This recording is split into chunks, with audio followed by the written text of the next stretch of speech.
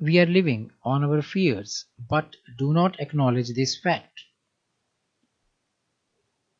If you do not study hard, you will not get good marks and then a good job. In your job, boss wants your targets to be completed.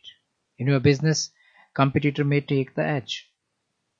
Environment pollution will adversely affect human beings. Fear that nuclear war may wipe out human beings. If you do not follow law, you will be punished. Your neighbor has latest devices and so on, and you have lagged behind. Fear of God if you do not follow religion or other good advices. If you do not take care of your eating and exercise or other health habits, you will get ill or will get some disease. Fear that your spouse might cheat on you.